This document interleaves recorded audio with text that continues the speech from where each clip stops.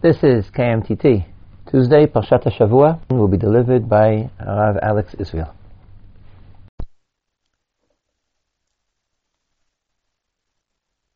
Our Parsha this week, Parshat Pinchas, addresses questions of leadership.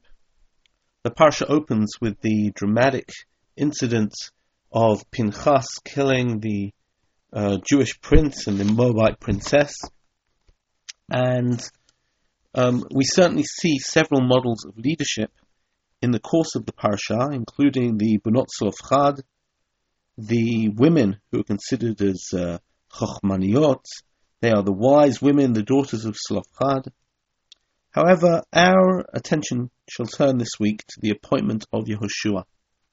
In a very modest Parsha, little segment tucked away in Revi'i, we see the appointment or the designation of Yehoshua as the next national leader. And I'd like to spend our time this week examining some of the language and some of the content of this parsha which appoints the new leader, Yehoshua. I'll read some of the opening lines. Vayom Hashem el Moshe, Alei al har ha'avarim hazeh ro'eh et ha'aretz asher natati livnei Yisrael v'ra'ita ota v'ne'esafta lamecha. God says to Moshe, go up har ha'avarim and see the land which I have given to Bnei Yisrael.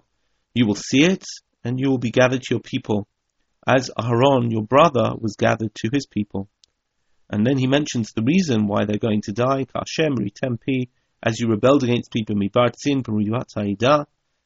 Hakdisheni b'mayim le'enehem, heim rivat kadesh midvar tzin. He mentions the reason of Moshe's transgression. This is the prelude to Moshe's request to appoint a new leader. In other words, Hashem tells Moshe to go up Har HaAvarim and to look at the land because he's going to die there. And this is the cue for Moshe to turn around and actually request that before he dies, there be a new leader. It's at this point, Vayidaber Moshe el Hashem leimor, Moshe speaks to God and says, Yifkod Hashem Elokei haruchot l'chol basar ish al ha'idah. God, you have to appoint a man over the community. Asher yetzei lifnehem, v'asher yavo lifnehem, v'asher yotziim, v'asher yiviem, v'lo tiyeh adat Hashem k'tzon asher ein lahem ro'eh. That the community of God not be like a flock who have no shepherd. So first of all, let us point out a few things. It's amazing that the initiative to appoint this leader comes from Moshe himself. Moshe, who started his career as a humble shepherd, goes back to those wonderful metaphors. Let the community of God not be like a flock without a shepherd. And Moshe understands the need for leadership. He's somewhat astonished. How can it be that God intends to remove him as leader without appointing somebody in his stead? And it is indeed remarkable that Moshe has to suggest this himself. In fact, the language here is rather strange.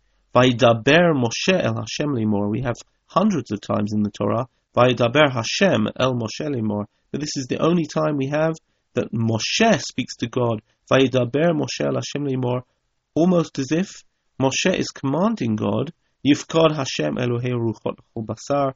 God, you have to appoint a leader. How can it be that the people will be in a state of a absence of leadership? One little word about the introduction here, which is read by different commentators in different ways. The introduction is how Hashem tells Moshe to ascend the mountain to see the land. Alei el har ha'avarim hazeh. First of all, there's this very unusual phrase, Har Ha'avarim.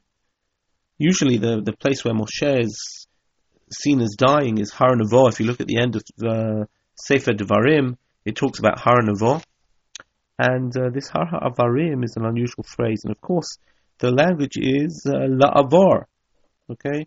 The the notion of the mountain of passage, that this is the place which leads into Eretz Yisrael. And this can be read in one of two ways. The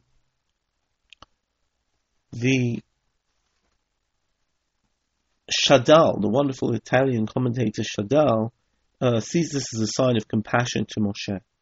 He says here, Ratzal harot lo et haaretz. God wanted to show him the land, Shiresh Yisrael krovim eleha, that he should be able to perceive just how close Israel were to the land, v'shelo haya kol yigiot larik, and that everything he had achieved was not for nothing. Moshe is in this very difficult situation as having had his life mission. His life mission was to take the people to the land, and of course he is not taking them in.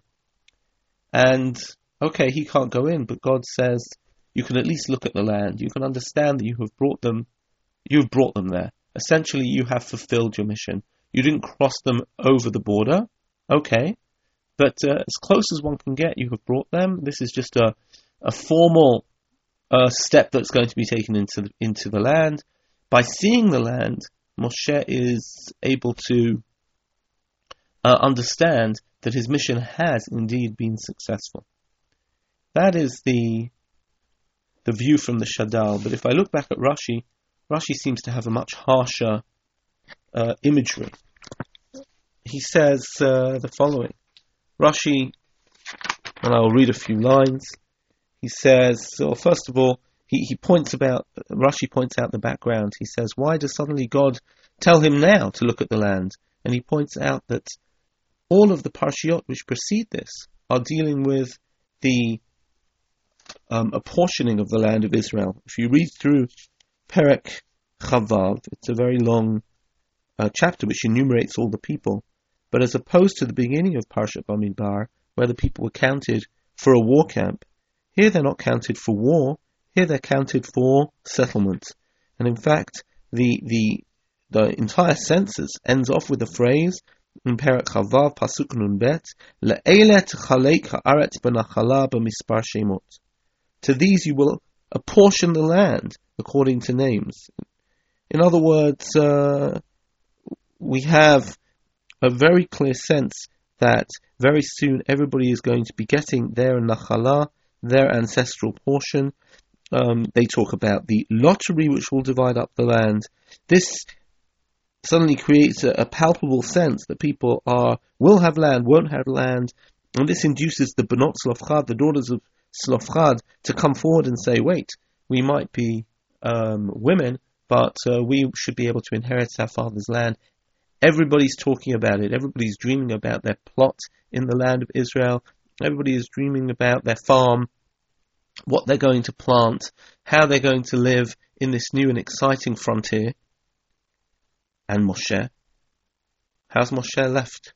Everybody's talking about this. Moshe can't join in the conversation. Moshe is feeling, well, I'm not going in. God says, okay, well, you can also go and look at the land. I'll read the Rashi. Rashi says, Alei al har avarim. Lama nismecha lekan. Why is it here? Given she'amar HaKadosh Baruch Hu naton titein lahem. When he says you shall give the land to them, Amar otzi tzivah makom lanchil. God has allowed me to be involved in the apportioning of the land. Shemahu trahag zeirav v'kanei saretz. Maybe I'm allowed to go in too, possibly. Amalo HaKadosh Baruch Hu gzeirati bimkoma omeret. No, my decree is in place. You're not going in. And he gives an amazing parable. He gives an amazing illustration of this, Rashi. He says, it's an example to a king who decreed that his son could not go into his palace. And he imagines the situation of the king along with his son, where the son is banished from the palace. He says, Nichnas l'sha'ar, the king goes through the gateway, the long driveway to the palace, v'hu acharav, his son is accompanying him. L'chatzer, they go to the outer courtyard and maybe unsaddle their horses together, the king and his son. V'hu acharav, the son is accompanying him. L'traklin, v'hu acharav, they go to the grand hall and he is after him. Kevan sheba likanes l'kiton, they actually enter into the palace. He says, sorry, my son, you can't go in. In this regard, I don't think we can help but feel that there is a considerable cruelty, a very, very strong difficulty in Moshe. Almost whereas the Shadal felt that this was a sign of compassion to Moshe, a sign of kindness to show him the land, to give him a view of Eretz Israel. In Rashi's perspective, he has his hopes raised. Suddenly everybody's talking about land. He's thinking, maybe I can go in too. We're almost there. And he follows the king through the driveway, through the gateway, through the outer court, only to find that the door to the palace is slammed in his face. And in this regard, there's something very painful about Moshe's experience here, something very, very difficult. Having said that, the greatness of Moshe is his ability to keep going and to fulfill his duty to the very last. He doesn't resent anything, even though I will mention in a second a statement by Rashi which seems like it's a little resentful, but rather he turns around with a positive vision of the future and says to God, listen, Hashem, you haven't appointed a new leader. And let's start reading the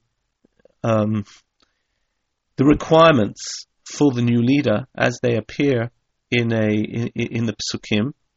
When somebody is looking for a new position, when somebody's looking to hire somebody, they put a advertisement in the newspaper or in wherever it might be, and they have to give the job requirements. They have to give the various skill sets and the various qualifications that the leader needs. In Moshe's view, what are the qualifications of the leader? And this is the way he talks. Yifkod Hashem Elokei Haruchot L'chol Basar. Let God, Hashem, Elohei Haruchot L'chol Basar, the God of spirit for all flesh, should appoint Ish al Ha'idah, a man over the community, Asher Yitzei Lifnehem, who will go out before them, V'asher Yavo Lifnehem, and will come in before them, V'asher Yotziim V'asher Yiviem, who will take them out, who will bring them in, V'lo Tieh Adad Hashem Katzon Asher Ein Lahem Roeh. And let the community of God not be like a shepherd, a flock who has no shepherd. I'd like to focus on a few things here. Number one, Moshe addresses God as Elohei Haruchot L'chol Basar. This is a very unusual phrase, not used particularly often, and the question is what it means. Why is this phrase used? What is going on? That's number one. Second of all, what's the phrase Asher Yavo Lifnehem, Asher Yitzei Lifnehem, Asher Yavo Lifnehem, who will go out before them and who will come in before them? Asher Yotziem, Asher Yiviem. What does that indicate?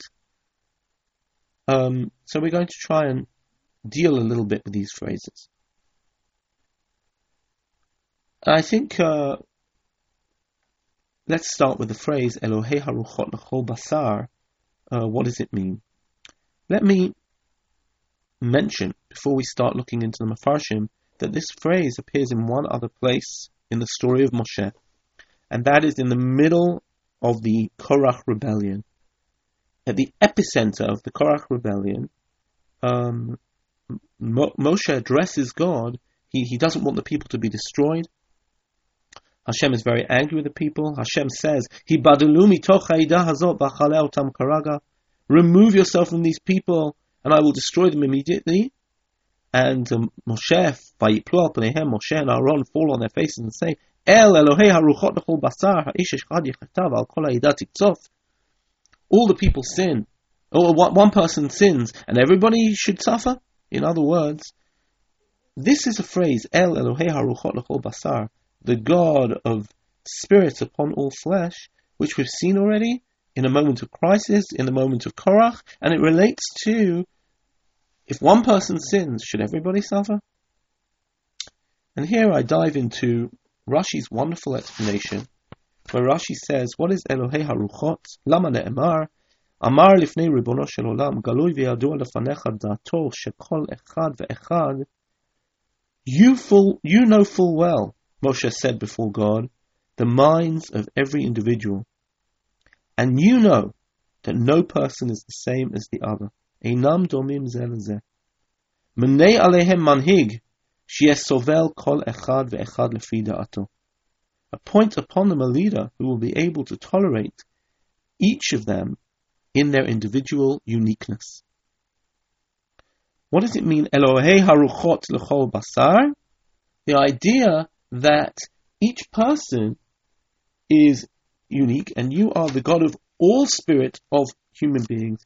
Each human being is a world in himself, and you have to be able to understand every single person. And likewise, of course, you understand everybody's uniqueness, but will there be a human being who can understand everybody's uniqueness? That is the power of leadership.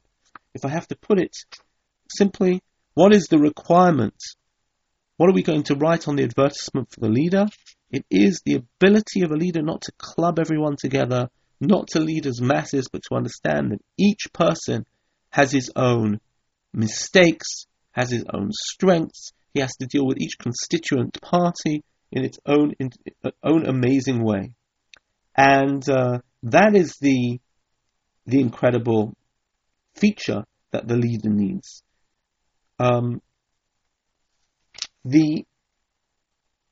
This is one explanation. This is the explanation of Rashi. And we're now going to look at a second explanation, which is the explanation of the Netziv. And the Netziv says something very, very different. I'll read to you a few lines from the Netziv. He says, Basar mashma'u hana'at haguf. That basar always indicates the physical bodily pleasure. And what's ruach? Ruach is da'ato, is his mind. And he says, what does it mean? Elohei haruchot l'chol basar. It is the idea that each person's mind is frequently drawn after his physical comfort. We're human beings, we're weak. And that is why it's difficult to leave Israel in truth, unless one is a person whose mind is resolute, without any personal self-interest or benefit. Later on, Yoshua is described, Yoshua ish asher ruach bo. And he says, Rucho hainu da'ato. What does it mean, Rucho? That means his mind. Rucho omei bifnei atzmo. He is independently minded. Ve'eno nimshach acharei netiyah retzonit. And he is not swayed or diverted l'hanat atzmo for self-centered designs. For Rashi, the most important thing was to have a leader who was attentive to the people, a leader who understood each individual, a leader who was attentive to each citizen of Israel. But the Netziv is far more interested in somebody who won't be drawn after partisan politics, and maybe even worse than that, somebody who is susceptible to corruption. And this takes us to the heart again of the Korach rebellion. In the Korach rebellion, Moshe, apparently, even though we don't hear it explicitly, was accused of corruption, and he then says, Lo chamor echad mehem nasati v'lo hariyoti et echad mehem. I never took any bribes. Nobody gave me a donkey. I've never been banned to anyone. The Netziv is, if Rashi is concerned of a certain, how should we call it, a certain single-minded leader who has his own ideas, Rosh Bakir, he has his own ideas and just goes ahead, not thinking about the people, the Netziv is worried about a leader who is too easily swayed, who is swayed by favors, who is influenced by luxuries and corruption. And he says the most important thing, Elohei haruchot l'chol basar, is that the ruach prevails over the basar, that a person's ideology, a person's truths, a person's sense of leadership is not swayed by basar, by his humanity, by his weaknesses, and that we need a resolute leader, a leader who is able to lead on principle and not to be diverted by the ways that some leaders, unfortunately, even in today's world, are deflected from their leadership. Let's move on to the second phrase, Asher yitzei lifneihem v'asher yavo lifneihem. What does it mean exactly? What does this phrase indicate? So I think at the most simple phrase, again, let's look at some of the Mefarshim. Ibn Ezra, Asher yitzei lifneihem means b'milchama. It's talking about war. Likewise, the Sforno, Asher yitzei lifneihem b'inyan ha'milchama. And this is certainly true if you look at Shmuel. If you remember in the book of Shmuel, the people wanted a king, and they wanted a melech, and they say, Shmuel Aleph Perek Chet. Vayomru lo ki melech yeh aleinu. We want a king. V'hayinu gam anachnu k'chol hagoyim. We want to be like the other nations. In other words, we want a political leader who can give us the resilience that other nations have, a political system which is as robust as the other nations. Shafatanu malkeinu, v'yatsa lefanenu. He will go out before us. V'nilcham et milchamotenu. Go out before us means he will fight our wars. He will fight our wars. Similarly, in the military perspective, if you look at the appointment of David HaMelech, Shmuel Bet Perek Hey, Vayovu kol shiftei Yisrael al David Chevron, Vayomer hinenu atzmecha v'sarcha anachnu. The people come to Chevron to anoint David as king, and they say, Gam etmol, gam shilshom. Even in previous years, Biyot Shaul Melech Aleinu, even while Shaul was the king, Ata Hayita Hamotzi v'Hamevi Israel. Exactly the same phrase here. What is Hamotzi v'Hamevi mean? It refers to the fact that David was a senior army captain, a senior officer in the army, and this leads to his coronation.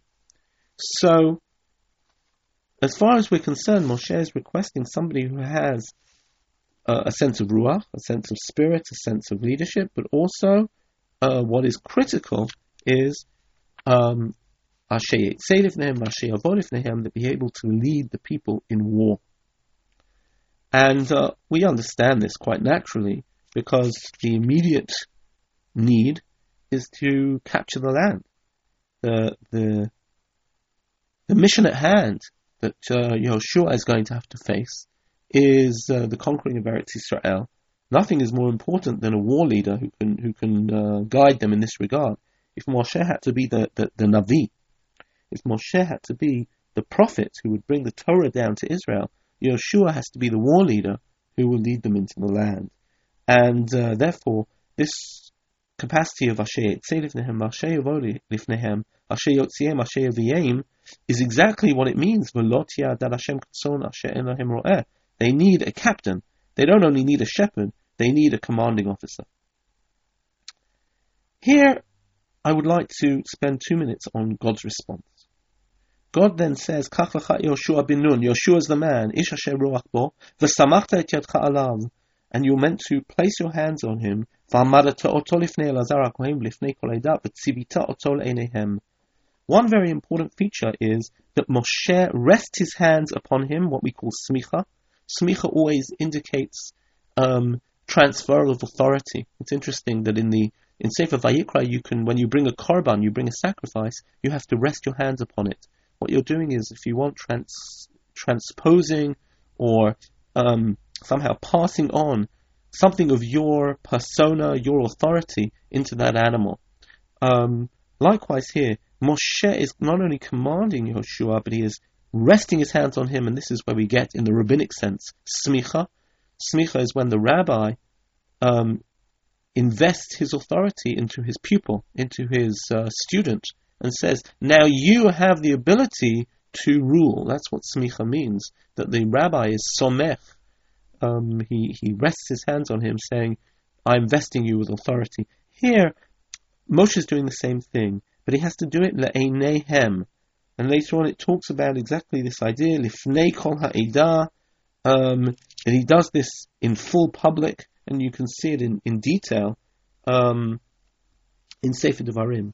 Why is this so important? It is critical that, it must be so difficult to take on the leadership after a leader who's been around for 40 years. I know that I lived in England in the 1980s, and when Margaret Thatcher, who had been Prime Minister, I think, for almost 15 years, when she resigned, the feeling of a leader who had been so strong, who had been a leader really for all of my teenage and adult life, suddenly resigning, really gave us a sense that we were a son asher ein lahem ro'eh. And if you can imagine that for even the Iron Lady, but Moshe Rabbeinu Lahavdil is way above that. Not only a leader of 15 years, but a leader of 40 years. it is certainly a tall order, a very difficult task for Yehoshua to take over. One of the critical conditions is that Moshe should give his full backing to Yehoshua. And therefore God understands this, and he says Moshe has to rest his hands upon him, le'enehem, publicly, so that he invests him with full authority, that nobody is in any doubt that Moshe has approved of the new leader. However, God makes an interesting adjustment to what we've heard before. Moshe says that the leader is not going to be a leader alone. It's not going to be there's going to be one shepherd, but really two. Let me read the line here. It says, "V'ha'amadta oto lifnei Elazar haKohen v'lifnei kol ha'edah." You shall stand Yehoshua before Elazar haKohen v'lifnei kol ha'edah, and before the community. And it says, "V'lifnei Elazar haKohen ya'amod." You shall stand before Elazar, v'sha'al lo b'mishpat ha'urim, and he will consult of the Urim. This is the breastplate of the Kohen Gadol, which had some prophetic abilities. Lifnei Hashem, al piv yetzu v'al piv yava'u. And this is a very interesting recalibration that God makes. Let me explain. Before we say that Moshe requested asher yetzei lifnehem v'asher yavo lifnehem, that the leader go out before them and come in before them. In other words, he will lead the battles independently. What does God say? God says, take Yehoshua, he will be the leader. However, he will have to stand before the Kohen and consult with God. Al piv yetzu, al piv yavo. According to the mouth of either God or Elazar, he will go out and come in. The same yetzu v'yavo, but there is now a leadership where the leader can't do things by himself. The leader has to do things under the jurisdiction of the Kohen Gadol, under the jurisdiction of God's permission, which is achieved through the Kohen Gadol. And this sort of shows us the difference between Moshe and Yehoshua, or Moshe and any other subsequent leader. Moshe was not only the leader, the Melech, he was the Navi, he was so many things. Moshe could communicate with God in an unusual way. Every subsequent leader isn't invested with that much authority and with that much responsibility. And therefore, when Moshe asks for a leader, he asks for a leader in his own image. He says, a man who will lead the people will be the shepherd of the flock, and he will lead the people out and bring the people in. God says, yes, that's true. I will. But now there has to be a leadership, a certain hierarchy, a certain government, certain checks and balances. Yehoshua isn't Moshe. They say, Pnei Moshe k'pnei hachama. The face of Moshe is like the face of the sun, but the face of Yehoshua is like the face of the moon. Yehoshua is the reflected light of Moshe. Yehoshua isn't in the same league of prophecy. He can't talk to God whenever he likes. However, the worry is that because he cannot talk to God, he will not be connected to God. Therefore, whenever he wants to go out to war, what he has to do is he has to consult and gain the permission of the Kohen Gadol. And indeed, later on, if you look in the Rambam, in Mishneh Torah, in Hilchot Melachim or Milchamotehem, the laws of kings and their wars, we have the idea that the king cannot take his people out to a Milchemet Reshut unless he gets the permission of the Sanhedrin. And it's sort of like here. There are checks and balances, and Yehoshua is not the absolute leader.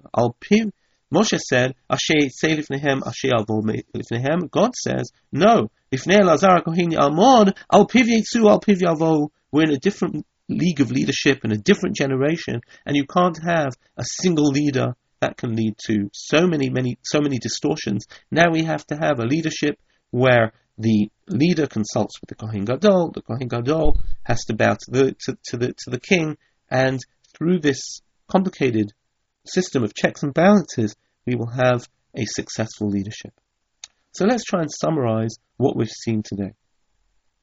We've looked at the way that Moshe understands, almost, if we can say such a thing, more than God, that in an absence of a leader, the people are going to be desperately in dire straits, and therefore it is Moshe who instigates this search for the leader. And we talk about the notion of Elohei Aruchot L'chol Basar, which is interpreted by Rashi as a sensitivity to every person, and understanding that the nation is made up of many factions, many individuals who all need to find their answer in the leadership. We can't have any a dictatorial leader or a leader who doesn't understand the nation, or according to the Netziv, we're looking for somebody who is immune to corruption. We also spoke about the way that God adjusts the profile of the leader, whereas Moshe requests a leader who can do everything. God adjusts it and makes the leader be somebody who is ensconced in a wider hierarchy of government, and we're not looking for a single leader now. We're looking for a leader who will interact with the Kohen Gadol and with other people in order to further the leadership of the country. However, I would like to end the shir on the same way in which I began. I began the shir talking about how difficult it was for Moshe as an individual not to go into Eretz Yisrael. And we read the Shadal, who said that God was consoling Moshe, and we read Rashi, who seemed to talk about God slamming the door in his face. In this regard, I would like to turn to one of the amazing midrashim which appears here, and particularly in regard to the phrase Vayedaber Moshe el Hashem lemor. We said that the person who instigated the search for a leader was Moshe, and it uses this phrase, which usually Lashon Dibor is Lashon Kasha, talking harshly. If God, Hashem Elokei Ruchot Lechol Basar Ishal Ha'ida Vayedaber Moshe el Hashem lemor, Moshe commands God, appoint a leader. And if God appoints a leader. And let me just read you the amazing midrash that appears in the Midrash Rabbah here. I'll read it in English because the Hebrew takes a while. Let God appoint. Mashal l'melech, it is a parable to a king who once noticed an orphan girl and wished to take her hand in marriage. He sent messages with a proposal of marriage, but she refused. I am not worthy of royalty, she said. He sent marriage proposal after marriage proposal. 7 times. She did not initiate a thing, but in the end, she conceded to marry him. After some time, the king became angry with her, and he wanted to divorce her. I never wished to marry you, she cried. You courted me. If you desire to divorce me and to take a different wife, do as you have decreed, but promise me that you will treat your next wife better than you have treated me. That is the mashal. The mashal is of a king who badgered a certain woman, a woman who was an orphan girl, who wasn't interested in marrying a king and thought she was not worthy, and asked her again and again until she agreed to marry him. But then when he divorced her, this queen says, well, okay, fine, you want to divorce me, I will accept your divorce, but on condition that if you ever get remarried, you treat the next wife better than me. And the Midrash then continues in the name of Rabbi Shmuel Bar Nachmani and says, Kach HaKadosh Baruch Hu. This is like God himself. He says, he implored Moshe 7 times at the sneh, at the burning bush. 7 times God seduced him or implored him that he will accept the task of leading the nation. And Moshe refused time after time after time. Shlach na b'yad tishlach, lo ish devarim anochi, etc., etc. Now, later, he tells him, you will not lead the people into my land. Moshe said to God, Master of the universe, Ribono shel Olam, I don't want to give up my task, but since you have so decreed, promise me that you will not treat the next leader in the way that you have treated me. Rather, Asher yetzei lifnehem v'asher yavo lifnehem, he will go forth before them, but he will also come in before them. This is a very biting midrash, where it sees hidden behind the words of Moshe some sort of, I have to say this is really a midrash, because I think if you read the text, you don't see this very biting text, this very biting subtext. But the midrash puts some words into Moshe's mouth, some amazing words, and says, when it says, Vayedaber Moshe el Hashem lemor, he's speaking harshly, and when he says, Asher yetzei lifnehem, asher yavo lifnehem, he says, fine, I went out before you, but you're not letting me come in before you. You're not letting me come into Eretz Yisrael, which is my heartfelt desire. If you took me as leader, I didn't even ask for the leadership, don't knock me down before I have fulfilled my role. And once again, we return at the end of the shir to the very harsh decree which Hashem decreed against Moshe. Having said that, Yehoshua is an incredible replacement for Moshe. Everything we know about Yehoshua expresses the fact that he is a very able leader. Our first image of Yehoshua in Torah is when he was the general. He was the army captain for the war against Amalek. Yehoshua is a person who has strong military experience. Second of all, we all know that Yehoshua was one of the spies who went into Eretz Israel, which indicates a couple of things. First of all, he actually knows the terrain and the environment of the promised land, and he can lead the people with confidence and say to them, I know this place. I'm taking you there. I've been there. I know what it's like, and I'm not afraid. Likewise, in that story of the 12 spies, he is one of the spies who was in the minority, but kept his independent voice. And therefore we certainly can feel, along with the Netziv, that this is a person who is not swayed by the majority, not swayed by favors or honor, but he knows how to be resolute in the face of opposition. And therefore we can fully understand that Yehoshua is a wonderful candidate for the job. The last thing in his resume, in his CV, which makes him eminently suitable, is the fact that he is Moshe's assistant. He is the Na'ar Moshe. Yehoshua has had 40 years of apprenticeship, 40 years of sitting around the cabinet room table. He has listened to many of the difficulties and sat there watching the leader, having an amazing first-hand experience of seeing the way to deal with triumphs and crises, to deal with the everyday management of the nation. And therefore we can fully understand that Yehoshua is the person that HaKadosh Baruch Hu chooses, Ish Asher Ruach Bo, even though there will be adjustments which will be necessary as we move from the period of the Midbar to the period of Eretz Yisrael. So here we are with a new leader, with Eretz Yisrael in our sights. On this note, we will close our shir for this week, wishing everybody a Shabbat Shalom and looking forward to our shir for next Shabbat. Okay, bye-bye.